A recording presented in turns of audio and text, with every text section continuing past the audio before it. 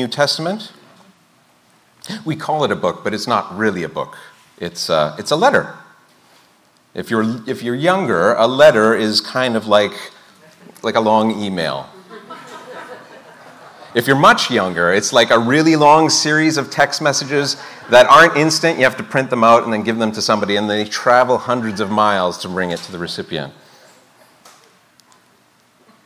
Stanley Stowers is Professor Emeritus of Religious Studies from Brown University. He once wrote that there's something about the nature of early Christianity that made it a movement of letter writers. Of the 27 books in the New Testament, 21 take the form of letters. And both the book of Acts of the Apostles and also the book of Revelation, they contain letters within the texts.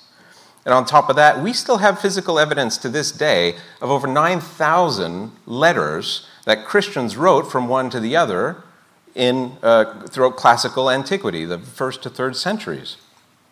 As we spend this morning examining the very end of Paul's letter to the Philippian Christians, I believe it's very important for us to understand and to apply the theology of biblical inspiration. Now, what do I mean by that? Well, here at Rosemount Bible Church, we believe that the Bible is the inspired Word of God. You'll hear us use that word inspired. By that, we don't mean that the text itself is inspirational or inspiring, although it totally is. What we mean when we say inspired is that the Bible is God-breathed. That's the word. The word would be translated more to being breathed by God than being inspiring emotionally. So what does that mean? God breathed life-changing vitality into these texts in a very similar way to the way that God spoke the universe into existence, or in a similar way to how God breathed life into Adam and Eve. The Bible, we believe, is completely written and composed by human authors, like Paul of Tarsus, the author of Philippians. We also believe that at the very same time, those authors were completely influenced by the Holy Spirit of God to perfectly reveal His Son, Jesus Christ, to us. You see, from a very human point of view, Paul wrote this letter for very specific reasons, to very specific people, at a very specific location in the world and at a very specific location in time.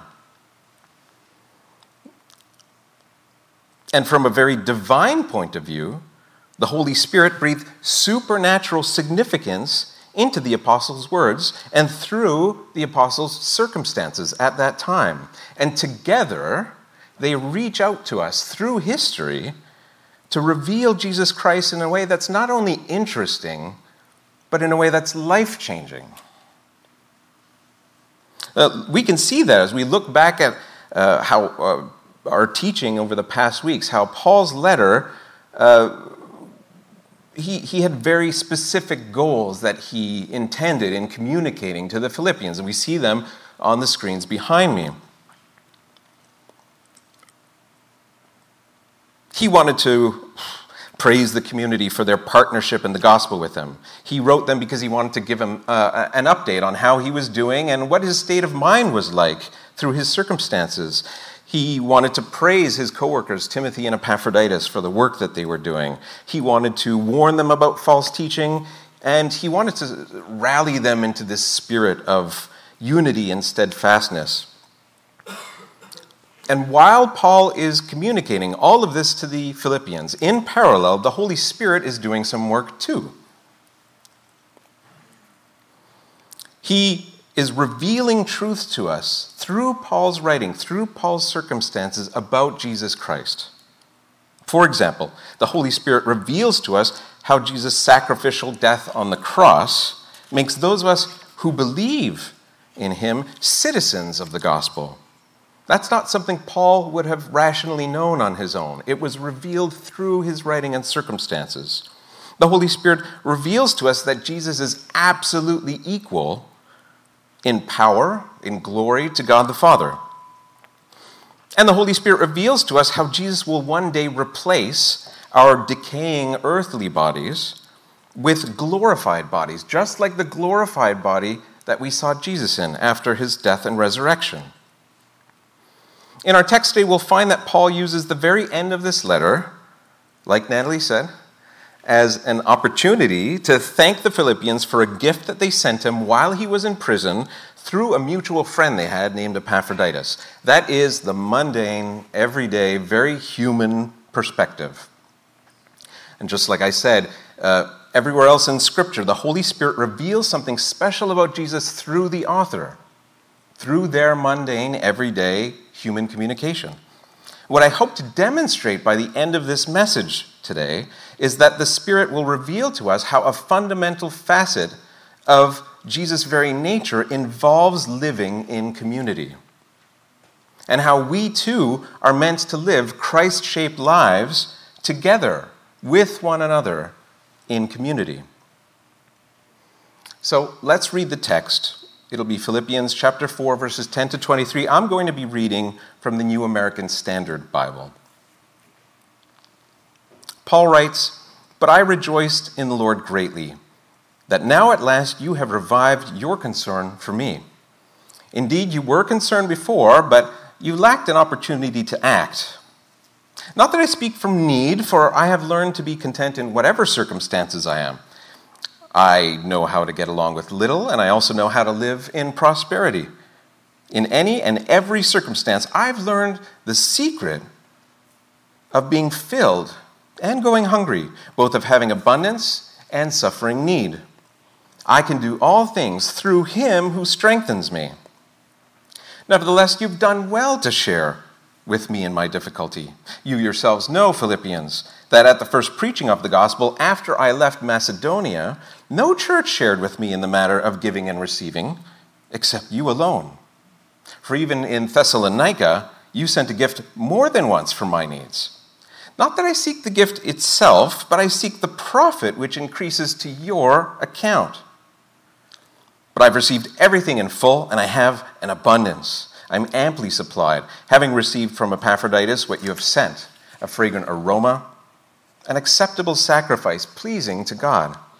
And my God will supply all your needs through his riches and glory in Christ Jesus. Now to our God and our Father be the glory forever and ever. Amen. Greet every saint in Christ Jesus. The brothers who are with me greet you. All the saints greet you, especially those of Caesar's household.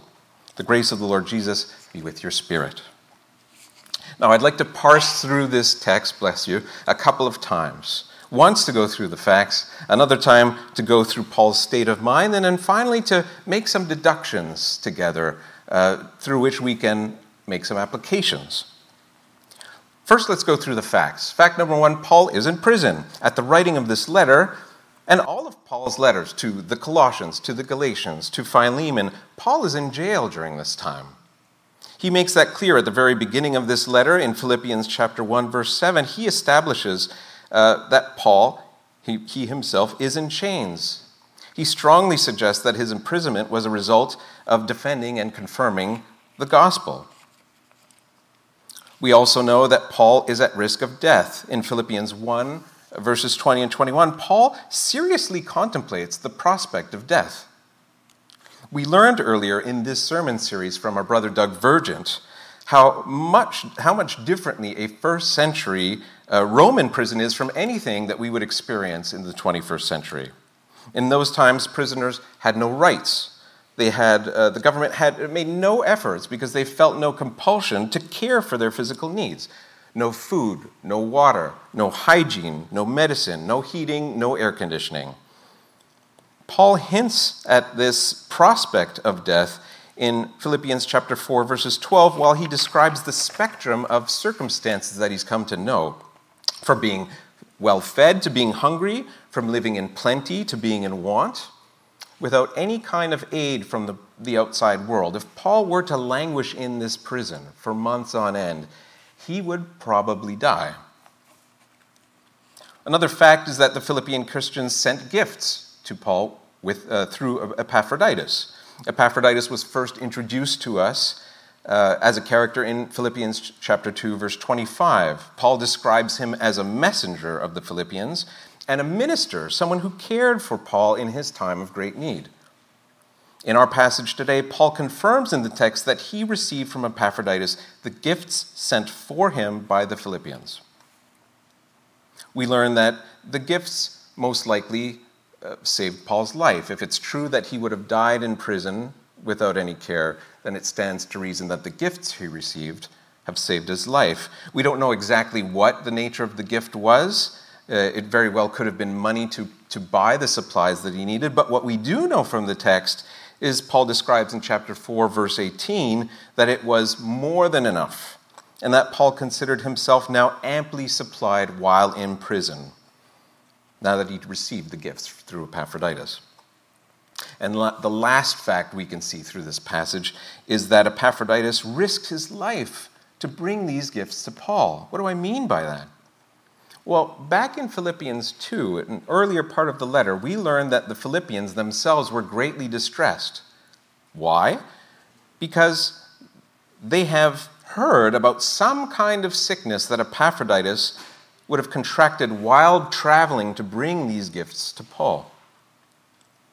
In Philippians 2, verse 27, Paul confirms that Epaphroditus was in fact sick to the point of death, reiterating again in verse 30 that Epaphroditus came so close to death for the work of Christ, risking his life in service to Paul. That's what we can tell from the texts. What can we derive next from Paul's state of mind? I have to confess, Paul is a great writer, Natalie, and he is very bold. But scholars have a hard time with this last portion of Paul's letter to the Philippians because it's out of place for a couple reasons. Normally when you write someone a letter and you're thanking them for a gift, that would probably come at the beginning. It would be sort of an introductory thing more than a postscript. Another thing is the language. It's, from a linguistic point of view, very humanly, it's super awkward, especially when you compare Paul's writing style. The rest of Philippians is very lofty, very poetic. It exalts God. And then the constructs are just super weird. And I'll give you three reasons why some readers, some scholars, some commentators have trouble with the text. It's just different. In fact, a superficial of the reading of the text here, we might think Paul might have been dismissive or not appreciative of the gifts that he received. And people will think that because of three qualifiers, three corrections Paul makes about his own words. As he stumbles over his words, he forces himself to explain them further. So we're going to look at these three qualifiers. We're going to get a sense of what it sounds like on the surface, what Paul really meant, and why this is important. Why am I sharing this today? It speaks to Paul's state of mind and to our topic today. So first, qualifier that we see is found in chapter 4, verse 10, where Paul writes that I rejoiced greatly in the Lord that at last you renewed your concern for me. There's two things there, the at last and the renewed. At first glance, it seems as if Paul thinks that their concern somehow diminished in him. Otherwise, why would he say that you renewed your concern? Did you lose it? Our contemporary ears might even hear him say at last, and it kind of sounds passive-aggressive, like, oh, at last you renewed your concern for me. But Paul's quick to amend his statement. You see, he wrote his letter on papyrus. There's no autocorrect feature on papyrus. And this is the very end of the letter. You like that, David? So he's not going to rewrite the whole letter. He's just going to clarify what he's saying. Okay. I lost my place now. Paul clarifies that he knows they're always concerned about it. It's just that they haven't had the opportunity to show it tangibly in some way. They haven't been together. That opportunity hasn't presented itself. In this verse, Paul's just trying to communicate that it was the Philippians' concern for him and not the material gift they gave him that was causing him to rejoice. That's the focus here. The concern is the focus of the declaration, not the gift. This is what prompted Paul to remember a little bit after this verse of his early days of ministry with the Philippians in verse 15 and with the other gifts that they had shared with him when he ministered in Thessalonica in verse 16. So he's fully aware of their concern for him. What's important is that Paul was moved by their concern for him. It speaks to their relationship. That's what matters. The second qualifier is found in verse 11, where Paul writes, I'm not saying this because I'm in need. It reads almost dismissive, as though Paul is saying, you really shouldn't have. No, you really shouldn't have. I don't need this. First of all, the pronoun this, the word this, a pronoun replaces another word. This replaces the word rejoicing in the previous verse. Paul is saying that he isn't rejoicing because of his need. Well, then why is he rejoicing? The answer is found in the secret that Paul reveals to them. He writes, I have learned to be content whatever the circumstances, the secret of being content in any and every situation. This is important because Paul is using this opportunity to rejoice with the Philippians about a very special spiritual truth that the Holy Spirit is about to reveal about Jesus. That truth is that through the strength that only Jesus can provide, we can all experience this kind of spiritual contentment regardless of our physical circumstances. That only comes because of Jesus. And the third and the final qualifier we find in this passage is found in verse 17, where Paul writes, not that I desire your gifts. You see how these misunderstandings are starting to stack? At first it appears that Paul doesn't think the Philippians cared about him. Then it sounds like he doesn't really need their gift. And now it sounds like he doesn't want their gift at all. But Paul's emphasis here is on what he really wants, deep down, in contrast to the material gift. Paul says that what he really desires is that more be credited to the Philippians' account than to himself. In the contemporary English translation of the Bible, the verse reads, I want you to receive the blessing that comes from giving. This is important because we see that the deep down desire of Paul's heart was focused more on the blessing of the Philippians than he is focused on his own blessing, especially under really, really difficult circumstances that he's going through in prison. This state of mind echoes back to an earlier portion of Paul's letter, still in Philippians, in which he encourages the Philippian believers to consider one another as more important than themselves, to not merely look out for their own personal interests, but also for the interests of others. And in this passage, Paul is practicing what he preaches. So after having examined the facts in the text, and after looking at Paul's state of mind and his motivation in writing the Philippians about their gift, there's one more significant conclusion that we can draw from this passage about giving and receiving out of concern for one another. And this conclusion really goes to the heart of today's message, that we were designed to be like Christ individually, yes, but also as a community. Not as individuals in isolation from one another. In his commentary on Philippians, theologian Gordon Fee, he remarks how the giving and the receiving described here elevates the Philippians' role beyond that of just a concerned party, beyond that of a brother or sister in Christ. It makes them, Paul says, partners in the gospel with him, participants in the gospel with him.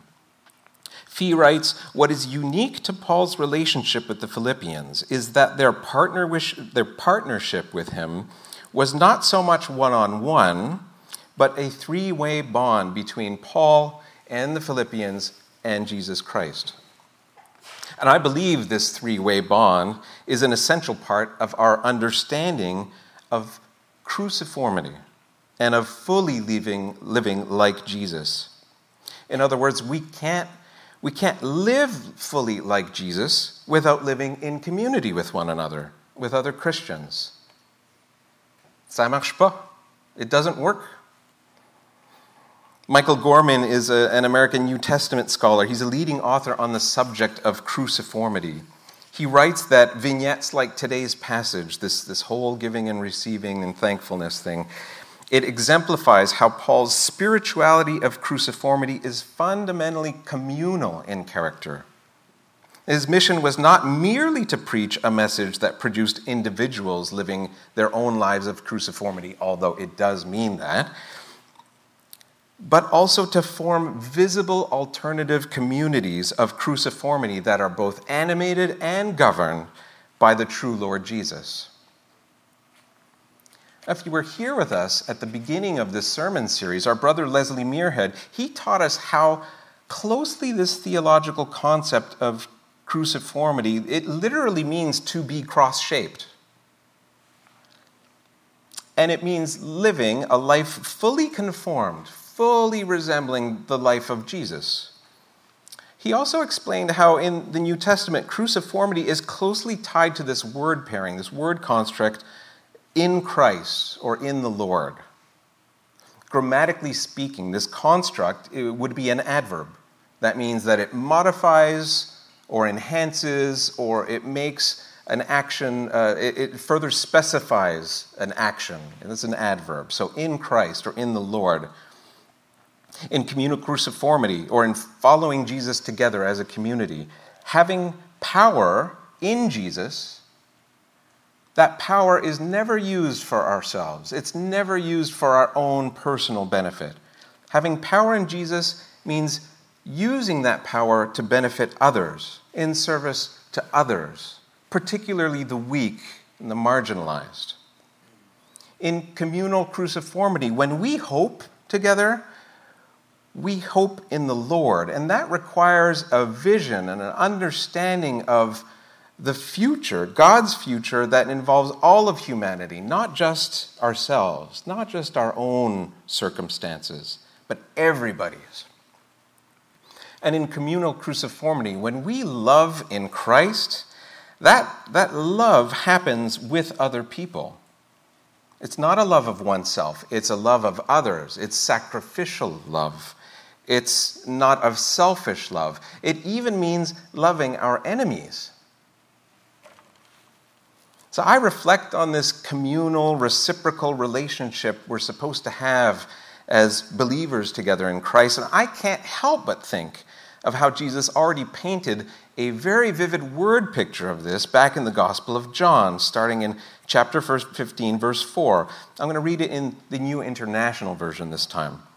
Jesus says here, "Remain in me as I also remain in you. No branch can bear fruit by itself. It must remain in the vine. Well, I am the vine, and you are the branches. If you remain in me and I in you, you will bear much fruit. As the Father has loved me, so have I loved you. So now remain in my love." So what? What does this mean for us today practically? I believe that we need to confront the fact that our modern Western culture, the culture that you and I live in, I believe that it's become so afflicted with excessive individualism, a focus on the individual, that it threatens this ability to live in community together, the way that Jesus calls us to be like him, living in community. In many cases, we've lost touch with what it means to live in community with other people, haven't we? We live in the same home without ever really interacting with our neighbors or knowing who they are, what they're going through. We drive long distances to our workplaces. We don't really know what our neighborhoods are like, what issues our neighborhoods are struggling with. We even go to the same church for years and we don't know each other's names. And by and large, sometimes we're totally fine with that. It seems normal, even in a smaller church like this one. In fact, we may have deliberately chosen this way of life, and we'll rationalize that by using language like this is just my schedule, or that's just my priorities, or it's my personality, that's who I am, to justify our disconnectedness with the people that are right next to us. But it's not fine. Solitude and isolation is not at all what living like Jesus looks like. Gorman, in his book on cruciformity as Paul's narrative, he exhorts the evangelical Christian terminology of having a personal relationship with Jesus. He writes that this relationship, though it is personal, it's not private. Cruciform faith can never be complete until it issues in cruciform love for others. So let me suggest a few practical things that we can do to counter our tendency to isolate ourselves from following Jesus in community with one another. And the first thing I want to suggest is that we have to go to church. If you want to be like Jesus, and if Jesus lived his life in relationship with God and with other people, then you need to share your life with other believers. Remember, he is the vine and we are the branches. No branch can bear fruit by itself. Remain in me and I in you. The church isn't just the building, it's the people together. So I myself, when I'm at home, I am not the church. And Tanya Togias in the car, she by herself is not the church. And Mark Anthony Lettieri, and he's on the piano, he's really good, but he's not the church. But together, when we're together in community, we are the church. That's why I have such a hard time with the idea of regularly going to church online. And I want to be clear, I'm not talking about the present age we live in, living through a global pandemic, staying home to avoid putting others at risk until your COVID infection passes. That is a very Jesus-like thing to do, okay? That's putting others before yourself. Instead, I'm talking and I'm sort of challenging the idea of consistently going to church online when you have no medical reason to do that. Because that isn't really going to church, is it?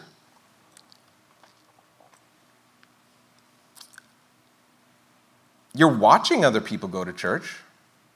You're looking at other people being the church, but you're not with them in that. But Louis, you might say, I'm singing the same songs as them. It's a live stream. I'm singing with them. I'm listening to the same message as them. I'm taking notes. I'm even praying together with the same people about the same things. And yes, those are totally good things, okay? What I'm saying is that's not what the church is. Doing those activities is not being the church. Being the church and practicing communal cruciformity with other people isn't something that can be divorced from other people. You can't do that by yourself. You can't do that anonymously. In his book, Simply Christian, the renowned theologian N.T. Wright, he explains that we have been so soaked in the individualism of modern Western culture that we feel threatened by the idea that our primary identity is being that of the family we belong to. You see, the church isn't simply a collection of isolated individuals, each person following their own pathways of spiritual growth without ever coming back and having much reference to one another. Now, your experience may sometimes look like that, and it might even feel like that. He says, you can hide in the shadows at the back of the church for a while, but sooner or later, you're going to have to decide whether this is for you or not. Nicky Gumbel is an ordained priest with the Church of England. He was instrumental in popularizing the Worldwide Alpha Course, an introductory course to the Christian faith. I can't help but think of you, Nick, when I bring that up, because we were in that together for a time, weren't we?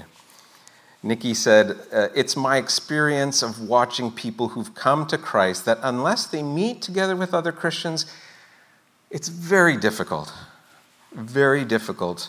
for their faith to stay alive. And he tells this story about a young man who found himself in this position. Maybe it's a position that sounds familiar to you, a position of being a Christian who has distanced himself or herself from the church, from other Christians. And he visited with an older Christian gentleman. They were together in their living room. There was a fire going on, just dying. The coals were just embers at this point, still warm, still glowing. And the older gentleman listened to this young man's story. And without saying a word, he took some tongs and he grabbed one of the coals and placed them on the mantle. And as the young man was talking through his circumstances, that once hot coal that was glowing red started to lose its color. It was going black again and getting cold.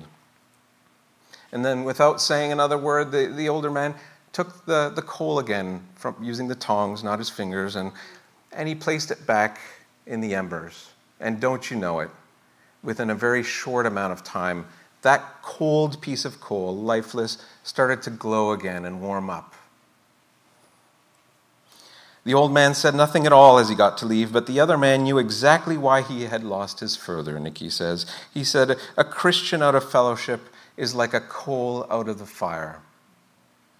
And if you feel like that today, I would like you to know that you don't have to stay that way. What does it mean to go to church then? What does it mean to be a part of it? I can't answer that as thoroughly as I'd like because I'm in my conclusion now, but I really, really want to encourage you this week to think about doing a quick word study in the Bible. Grab it online, pick your favorite translation, and look for the words one another. Okay? There are about 65 instances of one another in the New Testament. Starting back at that same passage from Jesus in the Gospel of John chapter 15, where Jesus said, "This is my commandment, that you love one another, just as I loved you. Greater love has no one than this, to lay down one's life for one's friends." I urge you, brothers and sisters, it will be fun. Search the New Testament for these one another's. You will see how the church is called to be devoted to one another, to honor one another, to live in harmony with one another, to build one another up, to accept one another, and to care for one another, and serve one another, and on and on and on. It's fantastic. That's what the church does.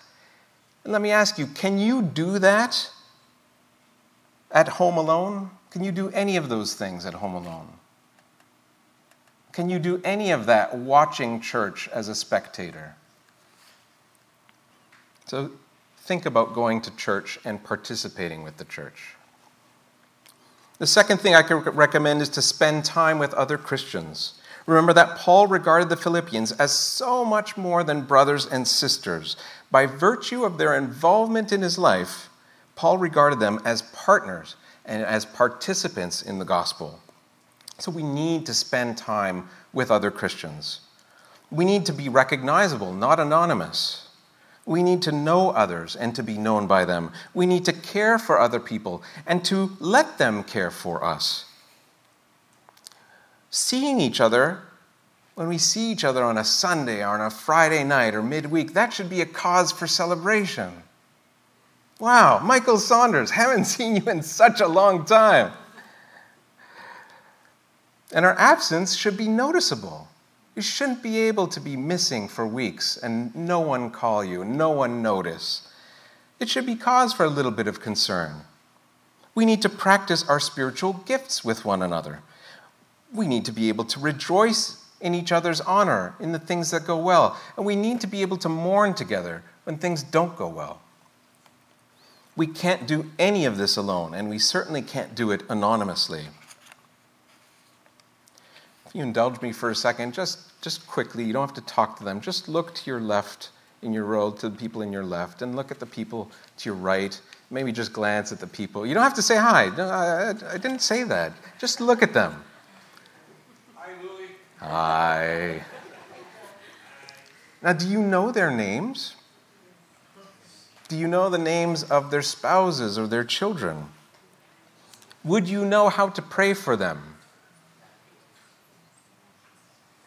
Church isn't over yet. Come on.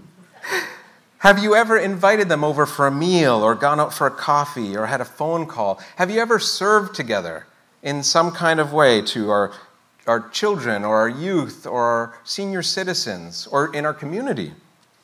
Have you attended a Bible study group together? Have you been in some kind of class? We have a lot of classes in this church. I can recall this story coming back to RBC with Kelly after some years away. And I just remember feeling very intrigued by this guy named Uberson Tepe. Yeah, I never told you about this story. He's one of the elders here now, but back then, he was just this guy, and he caught my eye. He'd always be zipping around the church. He'd walk fast. He's always greeting people. He's got a big smile on his face. He's always dressed nicely. He looked cool. He is cool. But I was too shy to introduce myself to him. And you know that probably a year, if not more, went by after we first came to the church before we had a mutual friend named Peter Benjamin. He introduced us to one another. And that's all I really needed. Today, I would like to think that Uberson and I enjoy quite a nice friendship together. We've gone bicycling together. We've gone for walks together. We have spent time praying for each other in the park, for one another, for our families. We talk about church. We talk about spiritual things. We even had some pretty heated discussions sometimes, and we challenge each other, and I like that. It's an extremely gratifying relationship that I cherish in my heart. But I missed out on that opportunity. I missed out on that experience for a year because I was just too shy. So I want to challenge us, as difficult as it might be, to walk away from these things that hold us back from experiencing community with one another. If we want to be like Jesus, really be like Jesus, even in how he participated in community, we're going to have to follow him through some challenging stuff. If you're like me and you're shy, you might need to sacrifice your comfort so that you can be part of the church. And if you're a really busy person, you might need to sacrifice some parts of your calendar so that you can make room to be with other Christians in your life. And if you happen to be a person like Peter Benjamin, I see David Dawson here, he also makes me think of this type of person who's really good at connecting two strangers together. They share a mutual connection to him. Please keep doing what you're doing. It's a tremendous gift, and it helps bring the church together. The last thing I want to exhort us about today is to really confront the tendency that we might have towards isolationism, towards being alone. This is going to be the hardest part of the sermon for me. It was the hardest part to write because I'm preaching at myself much more than I am probably preaching to you. I consider myself very shy.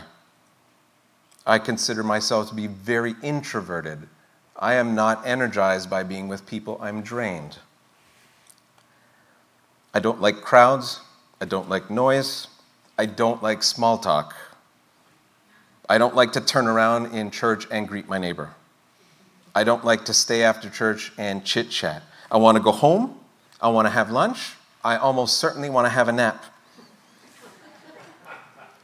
I like to be alone. No, it's not a good thing. I like to be alone. I like to be alone a lot. And those things I just mentioned, that is my Western individualist culture talking. Those are my preferences. Those are my priorities. I'm content in my isolation. It's comfortable. I might call myself a very private Christian. A Lone Ranger Christian, just me and Jesus. The problem with this is that it's really not biblical. If Jesus were physically here, there's no way that it would just be me and Jesus. Because Jesus would be off interacting with other people. He'd be healing somebody miraculously, or he'd be preaching about life in the kingdom of God. He would be challenging the status quo, and I'd have to keep up with him if I would want to be with him. I'd have to be with other people because that's where he would be. He would be with other people. If I really want to follow Jesus the way that the disciples followed Jesus, I'm going to have to get used to being with people. That's how I was made. So is there no room for privacy then, Louis? Didn't Jesus isolate himself? The answer to both questions is yes. Yes, of course. The important thing, though, is to recognize that our call to living in community, that is normative. That is the norm. Isolation is the exception to that norm. Jesus spent time with people. He spent time in relationships as a norm. The Apostle Paul, he spent time with people. He ministered to them for the gospel as a norm. And yes, in Matthew chapter 6, you might have heard that Jesus encourages us. He said, when we pray, pray in a private room to our Heavenly Father who's unseen. And he encourages us to do that in contrast to praying loud in public places in a very showy way, in a hypocritical way. And many times throughout the Gospels, yes, Jesus totally withdraws from the public, from his ministry in isolation so that he could pray to God the Father. The isolation has a purpose. That isolation is the exception to the norm. You're not supposed to live in isolation. So those of us who might identify a little more with the way I describe myself, shy, introverted, withdrawn, private, we need to take a hard, long look at how big a place our isolation is taking in our lives. Those of us who are perpetually busy, who are rushing from one activity to the next, barely with a breath in between, we need to examine how much time are we spending in our week, how much room are we making to be with other people. Do you make time to attend church in person, health permitting? Do you make time in your week to go to a small group or a Bible study group with other Christians? Do you make time to volunteer or to serve with other people, to serve our youth, our children, our seniors, our community? Or is your calendar overbooked with your social engagements, with your hobbies, with your personal interests, with your work? Maybe your watch list of movies and television shows on Netflix is so backed up that you couldn't possibly make time to be with people because there's just another show to watch. You got to stay up to date. Or maybe if you were to check your iPhone usage, it would say that you are using way too much screen time on games or social media scrolling. Or maybe you've become so accustomed to being isolated that the thought of leaving your isolation and being with others just terrifies you. My closing encouragement is to address your isolation, not to ignore it. Bring that to God in prayer. Ask the Holy Spirit to take a heart of stone that doesn't feel anymore and to replace it with a heart of flesh that could be once again moved to compassion for other people. I'll close before praying with this very final quote from Michael Gorman's book on cruciformity. He says, this call to cruciformity is a call that no one can fulfill in isolation. It requires others to remind us, to inspire us, to encourage us, work with us, and yes, even count the cost with us. Cruciformity requires that people be able to give to and receive from one another, like we read in our verse today. Finally, cruciformity requires a community in which the story of Christ crucified can be learned and nurtured and contemplated and performed again and again and again and again to the glory of God. Let's pray.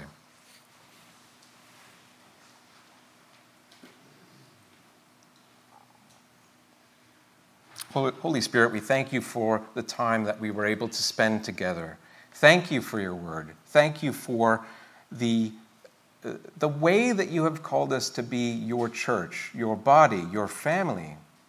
This is your design. Help us to love it, Lord. Help us to be active participants in it, regardless of our circumstances. Lord, for those of us who have tendencies towards isolation, Lord, call us out of that. Help us in our reluctance. Help us in our fear. Give us hearts of flesh that can be moved once again towards other people and not to ourselves. Lord, be with us as we leave this place. We ask your blessing in Jesus' name.